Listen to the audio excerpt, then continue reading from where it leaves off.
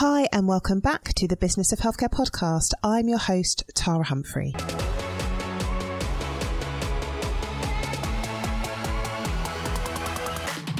I run an award-winning healthcare consultancy specialising in supporting primary care networks. I'm a facilitator. I am a mum of 3. I have an MBA and I would class myself as a bit of an adventurer.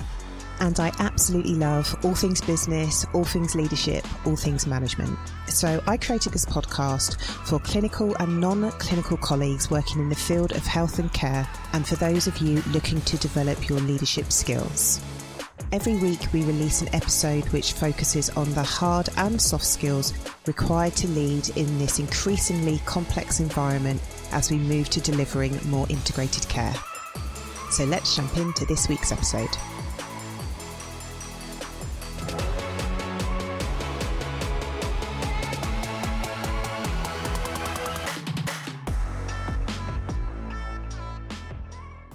Hey and welcome back to the Business of Healthcare podcast. I hope you guys are doing well.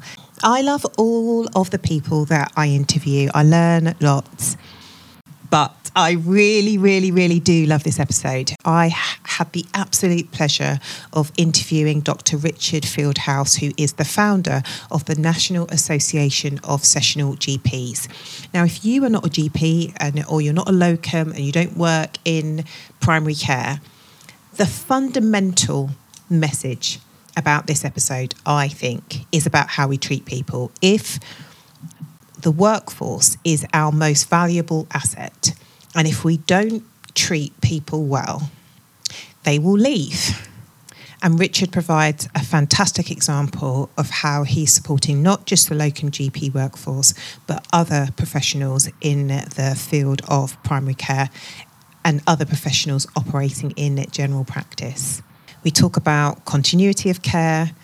We talk about the importance of coffee and just making your kind of temporary workforce feel extremely welcome and making sure they are set up for success. I asked Richard about his leadership style. He shares how he has been growing.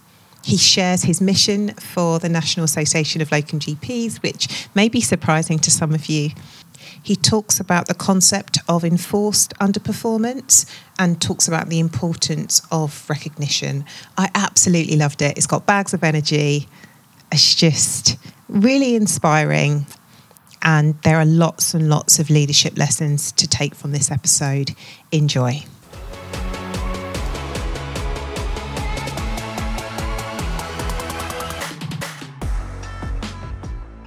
Thank you so much for joining me on the Business of Healthcare podcast, Richard. How are you doing? Very good, Tara. Really delighted to be here. I'm really pleased you made the time. I know you're busy. So our paths crossed.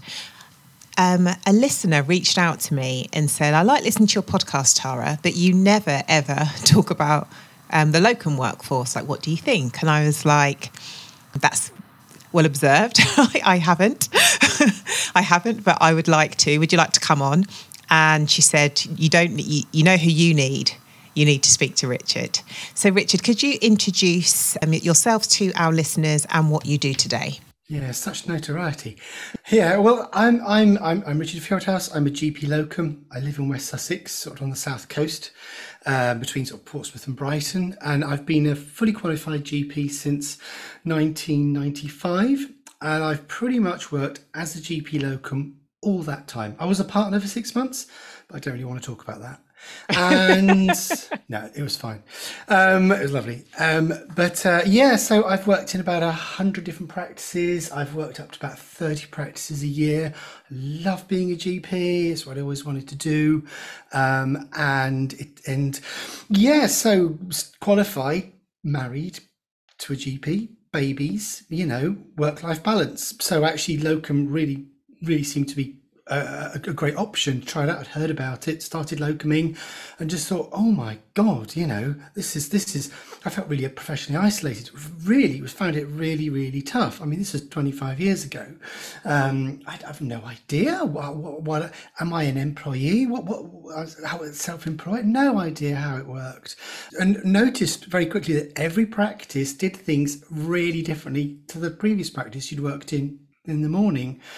and up to 500 different ways that an individual practice will have its own pathways, policies, procedures, guidelines, just ways of doing stuff.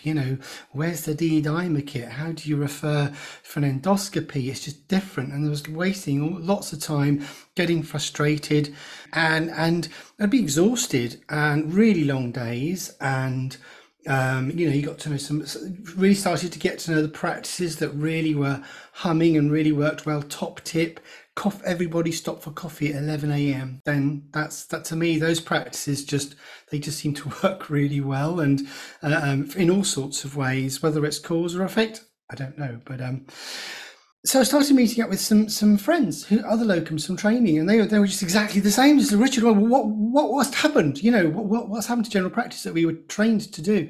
So we started meeting up and found it really cathartic, just meeting up and talking about where we were working and how.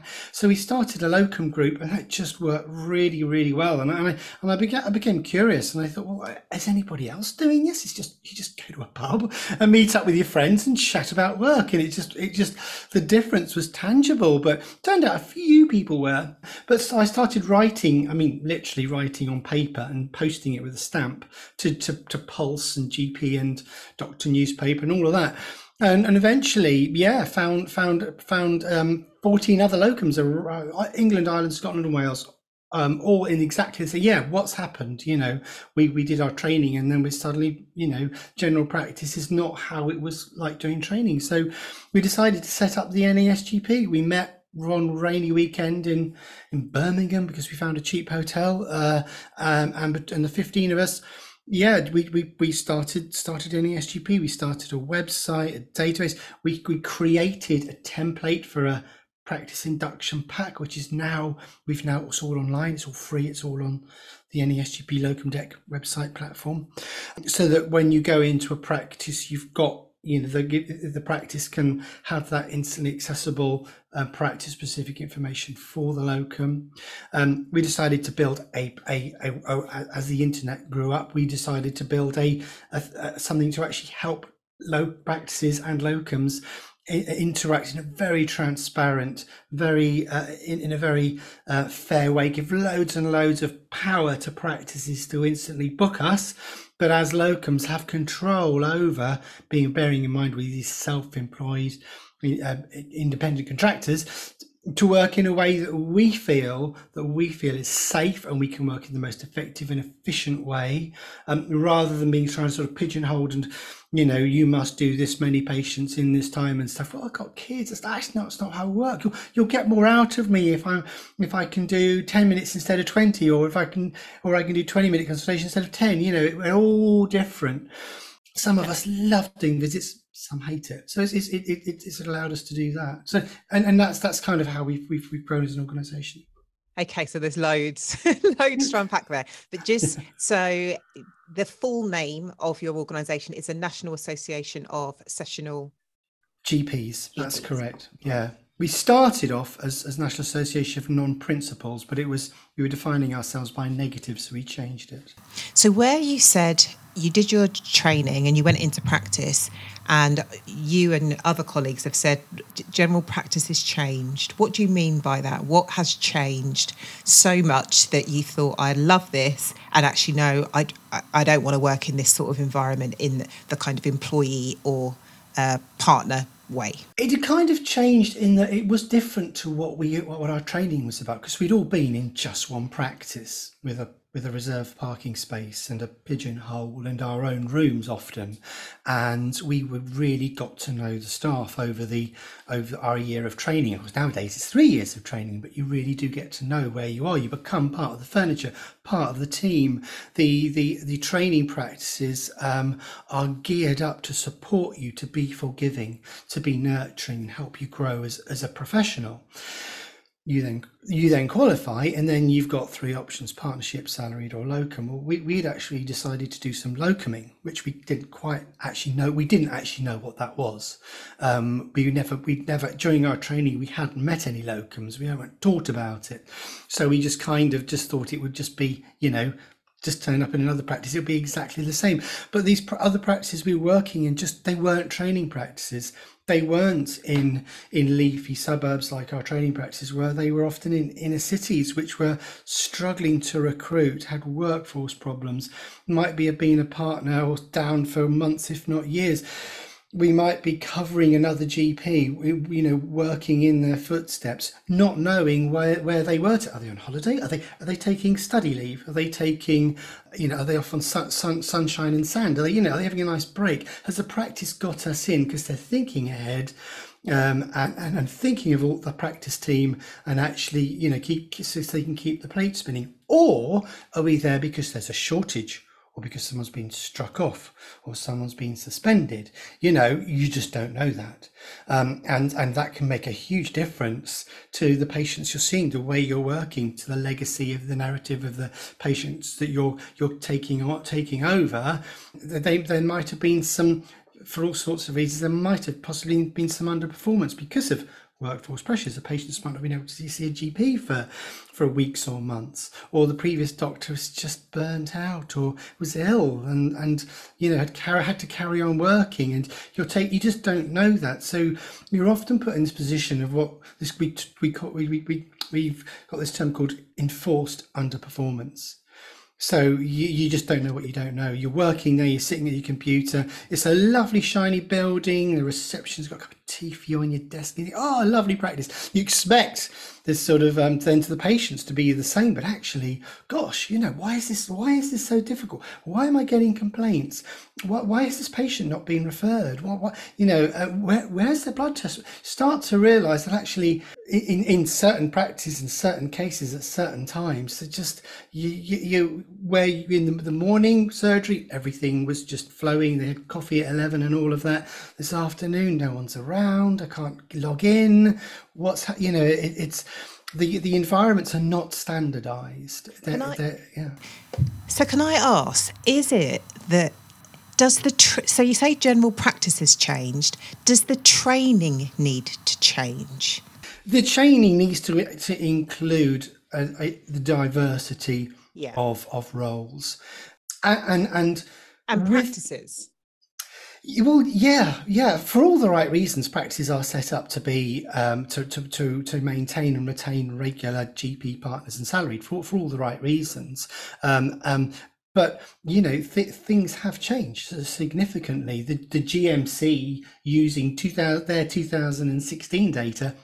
The GMC in 2018 that reported that there's over 20,000 GP locums. Now, NHS England thinks it's about 1,000, maybe a few more. There is this huge gap between what our actual regulatory body, which is actually regulating 65,000 GPs, of which it reckons 20,000 of those are GP locums, and then you've got the NHS thinking, oh no, we can only find 40,000 because they're partners and salarieds and some trainees. That's who we're counting. So we can't. They've got this massive blind spot that there's a significant part of the workforce that is trying to work in this way, that is trying to support practice by being agile, by being lean, by being flexible, is providing access, is providing second opinions, is providing diversity of perspective, is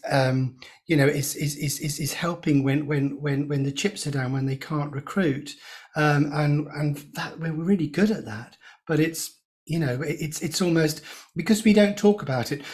Often the language we use in primary care, in general practice, is all about continuity. Yeah. Even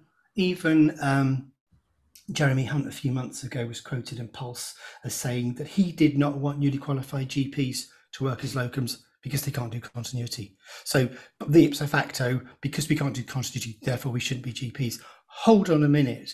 Continuity is just one way of looking at what we as GPs do. Yeah, continuity, absolutely gone out of our way as a profession to prove it's a wonderful thing, but it's not the only trick we've got. We've got lots of other things we can do. There is access, there's diversity, there's other ways, there's that second pair of eyes.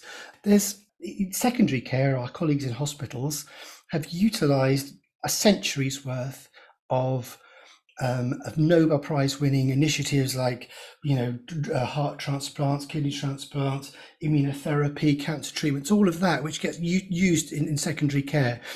In primary care, we haven't adopted any Nobel Prize winning innovation. So we're kind of where we were 50 years ago, still talking about this old continuity of care thing. Yeah, sure, it's great. But as more of us becoming working as locums, as there's less, as the workforce is being stretched more and more, it's really difficult for patients to have continuity, even in the best of situations. So we must open our minds to other ways of which we can, other things in general practice we can use. So actually, there's been Nobel Prizes over the last 20 years in the field of behavioral economics, behavioral psychology, the Richard Thaler and Daniel Kahnemans of this world, who've come up with groundbreaking research into how we as humans can communicate better, how we can help think better. We talk about surgeons operate, GPs communicate. Well, there are so many heuristics and biases that we now know exist, which are fraught with complication. And this evidence-based research that we could really, really embrace, I think, in general practice, but we're not. We just keep on going on about the continuity thing. We're kind of almost setting ourselves up to fail. Outside of the kind of one argument that locums kind of disrupt that model of continuity that some patients really value and appreciate, the other narrative is locums are really expensive. Yeah. That is a narrative indeed. So yes, and we often come across some quite right, of some eye-watering prices that GP practices are paying for locums. But we always ask the question: well, are you paying that to the locum, or are you paying that to the agency? Because there's a world of difference there. Because you've got to pay it to the agency, and then the agency pays it to the locum. The agency is going to take their cut. It's anywhere from sort of 25-35%. That's a big cut. And ask your locums who are being used by an agency, do you feel you're being looked after? Some agencies are wonderful, some just aren't. And you kind of get what you pay for sometimes in a way. What the locums are getting paid. What we hear about we don't talk about actual values, but you certainly do hear some eye-watering values, and also from agencies, and these can go shockingly high at sort of holiday periods. But at the end of the day, it's about the value that the GP locum can bring to your practice. When we've actually gone into we were commissioned by a CCG in London to talk to locums and practices in London about all sorts of aspects of locum. We talked to locums about rates, and we talked to practices about rates. And what we found is that locums who are working for a practice that they really like, that has coffee at 11 o'clock, where they're treated as part of the team, they're on the WhatsApp group, where there's a locum induction pack so they can hit the ground running with that, where they get paid on time, where they're invited to team meetings, where they're given feedback, and where they are asked for feedback. Ask your locums for feedback.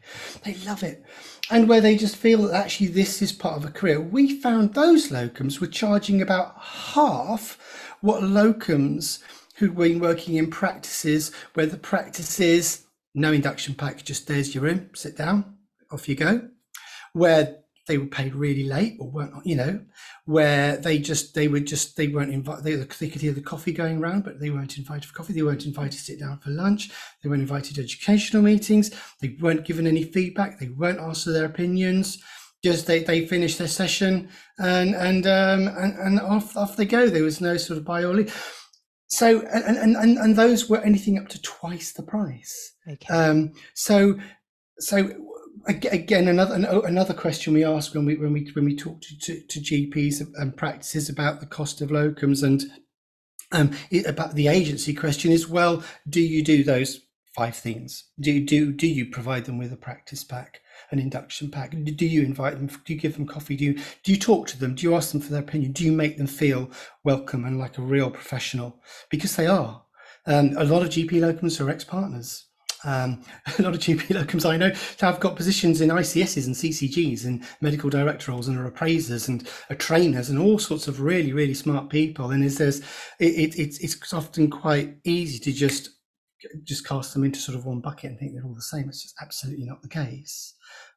So it's about looking after your workforce. NHS's biggest asset is its GP workforce, and our biggest problem is the welfare of the workforce. So we can all be part of that by just, and it's exceptional that locums do feel badly treated or bullied or anything like that. And usually it's all good, and there's some wonderful long-term lovely relationships, and I'm sure lots of listeners listening now can all think of their favourite locums who they know just will love to always come back to the practice.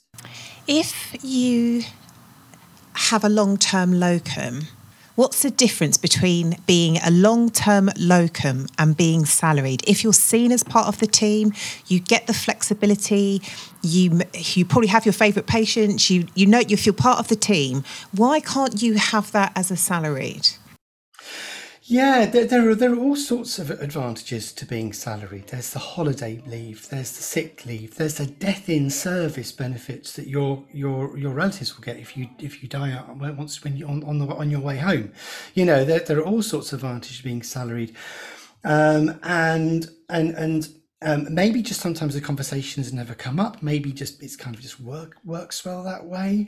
But I think if you're a practice and you prefer your long-term locum to become salaried, open up that conversation.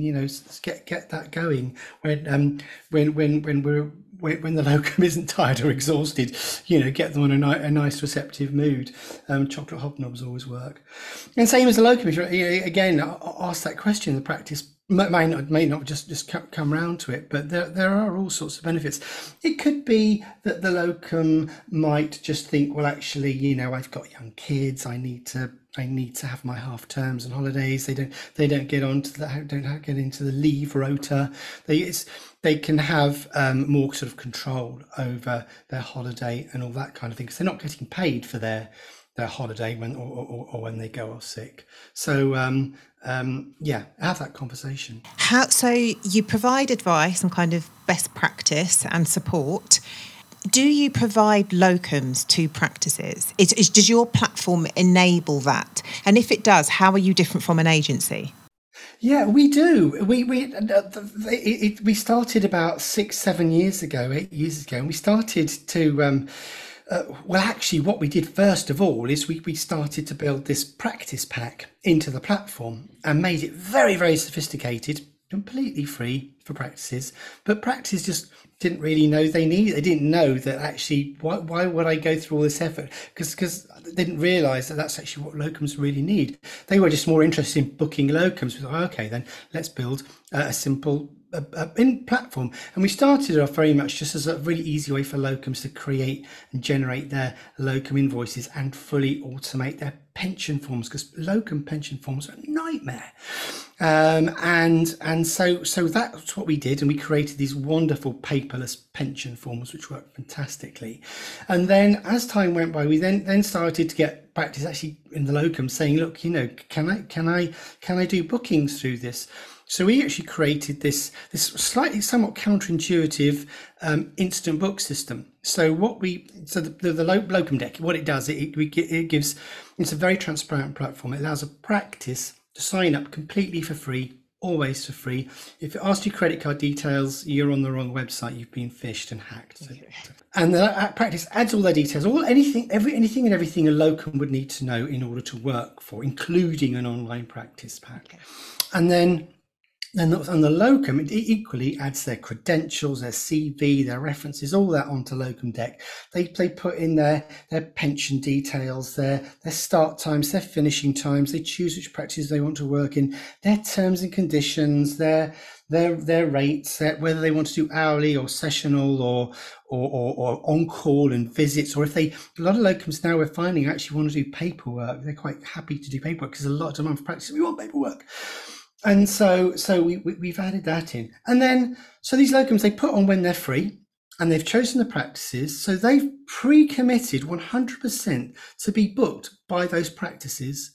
And so the practices, all they do is log on. Practice can look in their calendar. If they can see the locums, they can click on them, they can see their picture, read the CV, give them a phone call, book instantly, boom, and it's confirmed, and that's it. There's no need for any. It's all there. It's all done on the platform, and that just works really well. And we're finding that's doubling year on year. In the last 3 years, the number of instant books has doubled each year. What's the business model behind it? How do you get paid? Well, so if a locum gets instant booked, we get paid £11 for that session. So we charge the locum for that.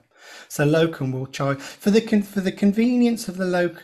So we always think the locums need to pay for this because the locums are self-employed. They're self-employed independent contractors. They're not a beneficiary of an employment or anything like that. It's an expense we have to pay. We've got to cover that cost because we're grown up independent. £11 a session. Yeah, they get they pay the £11 by direct debit to NESGP. And obviously, and then the practice will pay the locum direct. So the locum will then take £11 from that. Oh, it's better than that because we were approached by 8 different ICSs over the last year or so because these ICSs, CCGs, have been chatting to local locums and workforce people and said, we want to do something, we want to get something really good and up and going locally for our GP locums, we want to support them. One ICS even said, we want to start a Love Your Locum campaign. So we talk to our locums, they all say, well, talk to NASGP, they know what to do. So we've got this very, very simple thing. So any locum who in this ICS area, and we cover all of Oxfordshire, Buckinghamshire, Berkshire, Hampshire, Isle of Wight, Surrey, Essex, Hertfordshire, Gloucestershire, in some of these areas 100% of the practices are signed up now to Locum Deck. But all these locums have got to do is they've got to make sure that in their diary somewhere they've got a confirmed session for that one of those ICS practice, and boom, we cancel all their direct debits. So they have this complete service 100% for free. So the locums don't pay a penny, but it encourages them to book sessions with the local practices. And so you've got a recruitment and a retention thing. And on top of that, we then all for free. We then are organising all these different locum chambers for the locums. So we get the locums to meet up.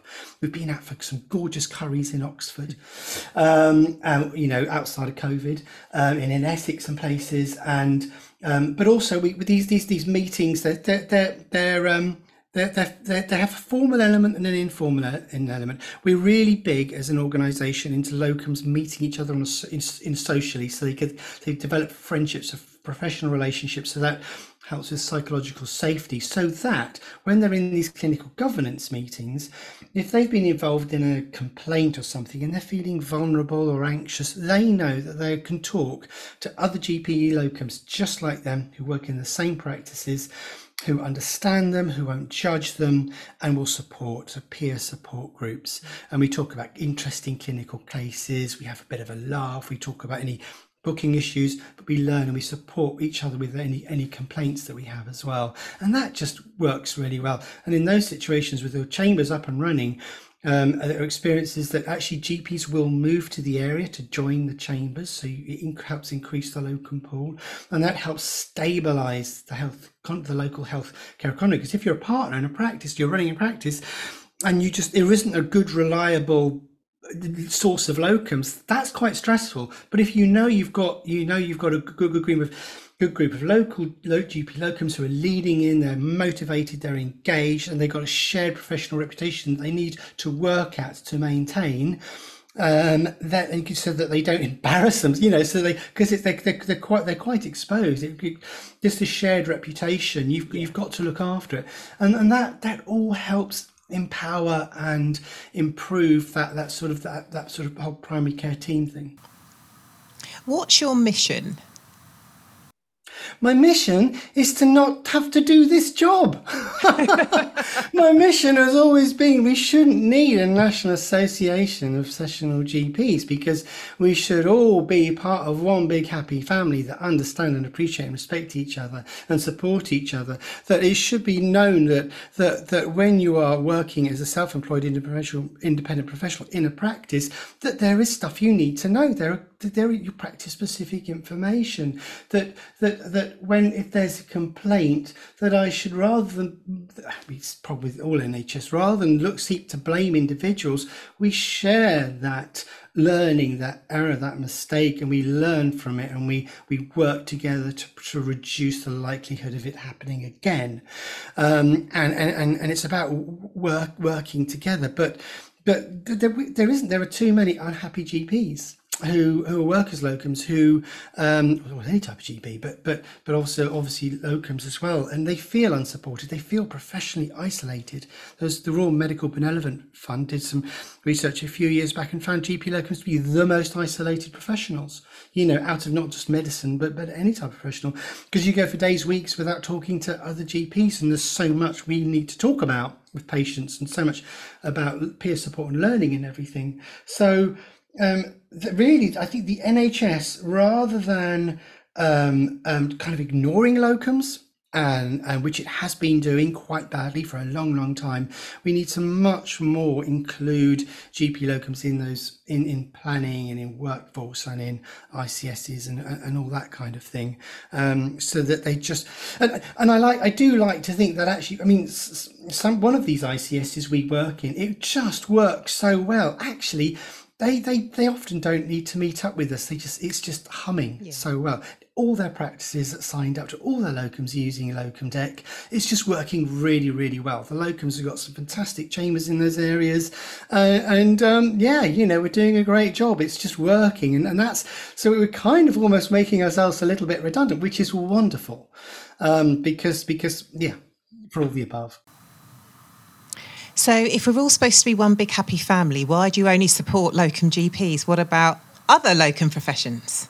Well, that's a really good question, because I don't personally, I don't come across that many other locum professions, but certainly they are out there. What about nurses? Oh no, exactly. Oh, they've been in touch. So much so that very much in the last 2 years we've done massive development work onto Locum Deck to create this model now for practice nurses. Okay. So in these ICS areas now, pretty much all of them have got this option where local practice nurses can sign up to Locum Deck either as a group, as individual self-employed, or as part of an employment bank where they're actually employees employed by the ICS.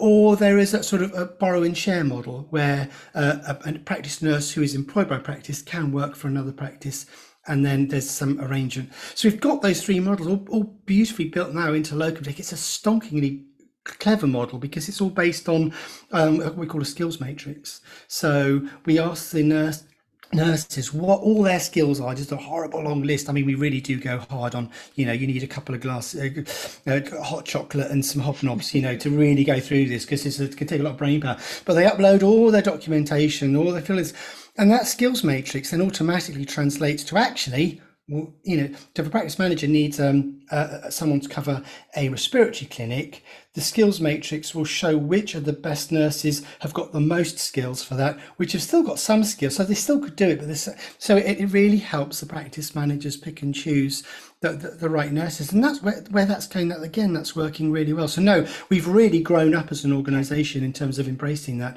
and now we're bringing on pharmacists and HCAs and other people as well.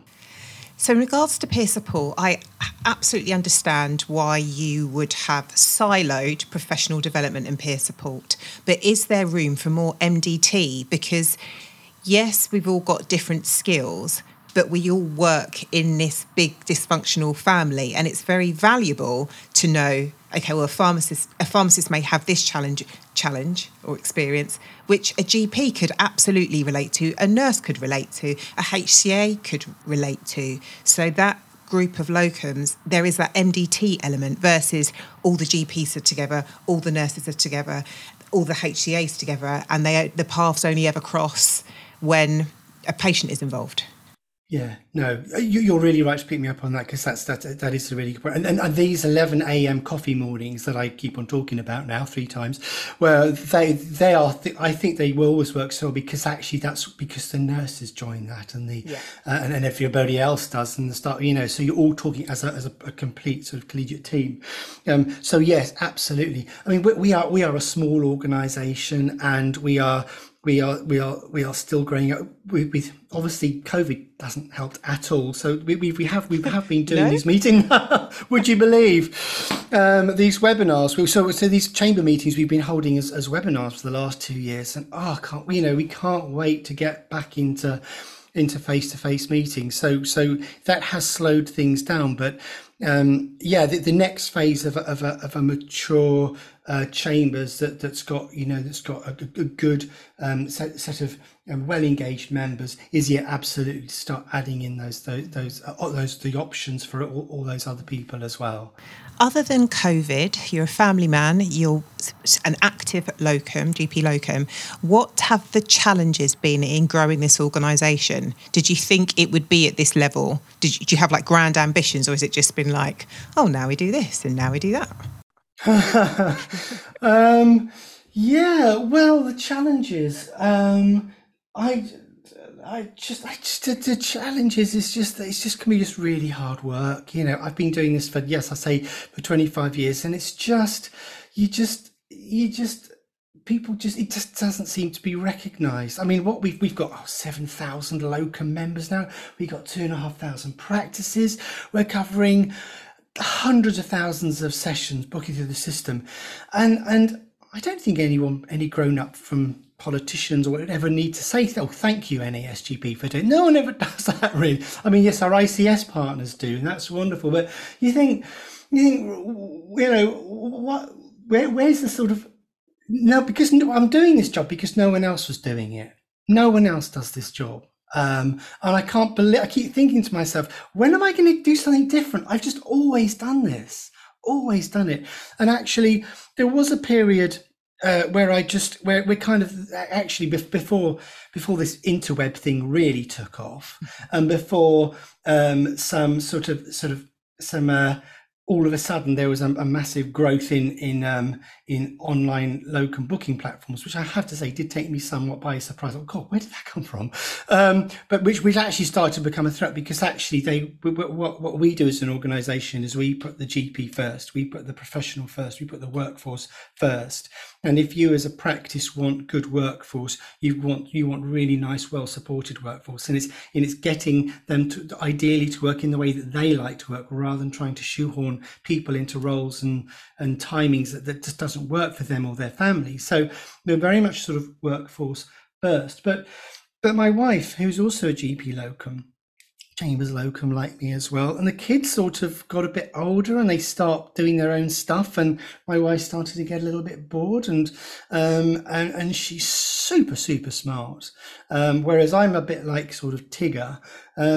Sarah is very, very focused and can hold masses of amounts of detail in her head. And start to look over my shoulder and start saying, actually, Richard, you maybe if you did this and you did that, and so Sarah's been the one who's taken the whole locum deck platform and the practice pack and all of that, and the new system we've now got for locums to give feedback to practice, and practice to give feedback to locums. So Sarah was now got a team of 4 people, which she runs from her front room office, and that's it. So that actually, it's rather than what have been the obstacles, it's been wow, there's been this fantastic resource called my wife, Sarah Chambers, who's been able to build all of this, and it is absolutely incredible what her and her team have built, this very sophisticated piece of software that is doing so much within the NHS. I'm going to ask you some quick fire questions.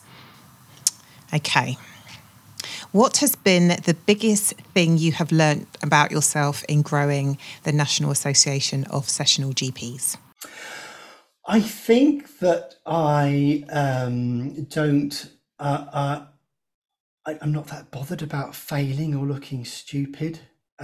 Because often I don't know I'm failing or I look stupid. It's only afterwards that somebody tells me, and so it just doesn't bother me, I just I don't know where that's come from. I think I've just got a thick skin or I'm just a bit thick, so it just doesn't really bother me. What do you love about being a locum GP? I love it when there's lots of stuff I really like being about the GP. Stuff I really like being a locum GP is it's just really nice. I used to hate it at first. I used to really make me nervous at first. But going into new practices, working in different consulting rooms. I said worked in 100 different practices. That translates to about 300 or 400 different consulting rooms because because each one is a challenge, and often, not always, but often the practices ask you to work for them because they're struggling. They really need your help, and you come in. You start to realise after about 10 years that actually they think of you as like a bit of a hero. You think, oh, okay, I never thought of it like that, but and you can do a good job, and it's quite nice to. I like taking patients that you can see the previous GP has seen 2, 3, 4, 5 times. They've clearly been struggling, and you go in there and you can sort of offer a different perspective. You can add something to the notes. You can suggest something to the patient, and you can make sure you keep you enforce that ongoing relationship. So I don't disrupt that, but try and keep that relationship going. But help with that patient ongoing their narrative of the healthcare narrative.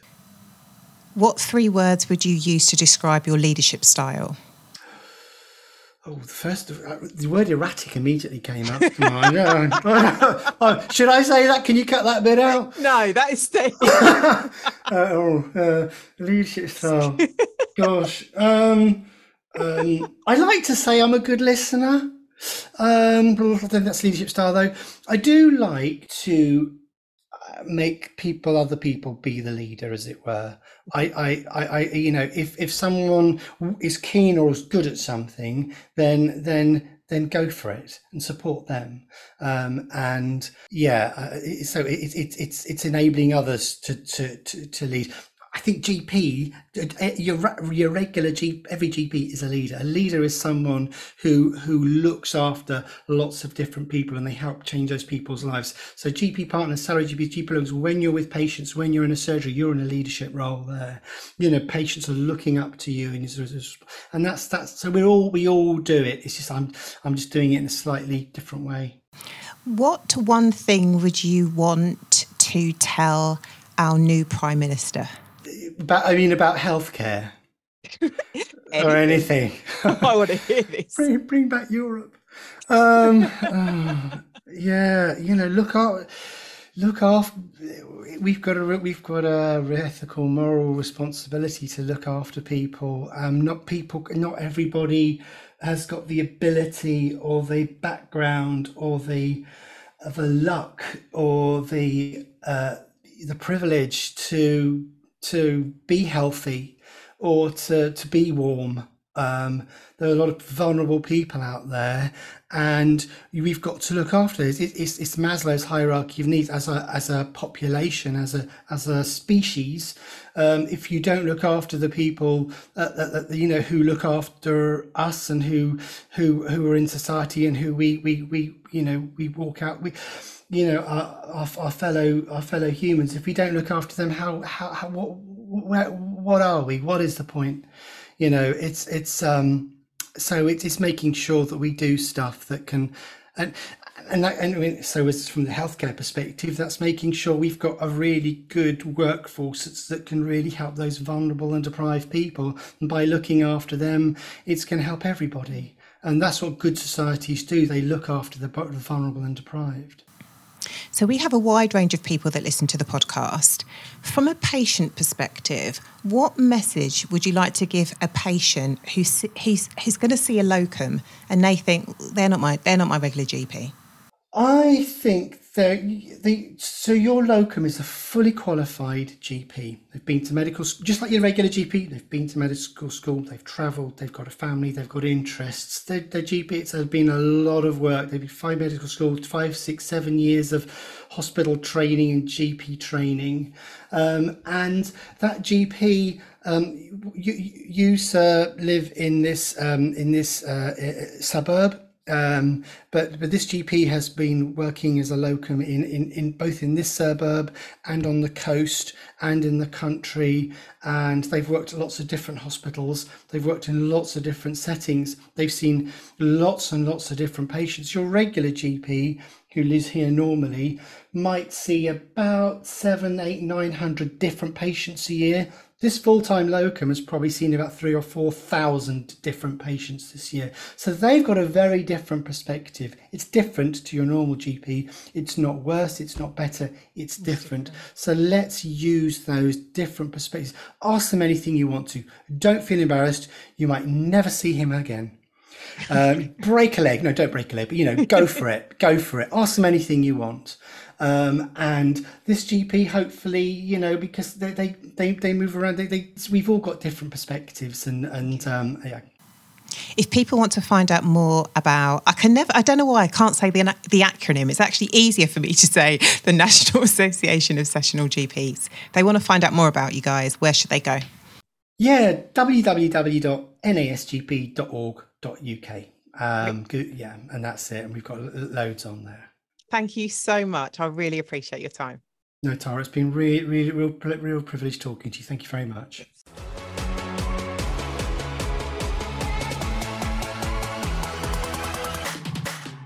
Thank you so much for joining us. If you like what you hear, I would absolutely love it if you left us an iTunes rating and 5-star review. I know many of you give us a shout out on social media, which is lovely to see you guys listening to the podcast. So please come and find us on Twitter at THC Primary Care, on Instagram and on LinkedIn. Just look for Tara Humphrey. And if you're not subscribed to our newsletter, please do. You get to hear more insights, more confessions, some tips and tools, and a roundup of our activity over the week. So click on join the newsletter in the show notes, and I will see you in the next episode.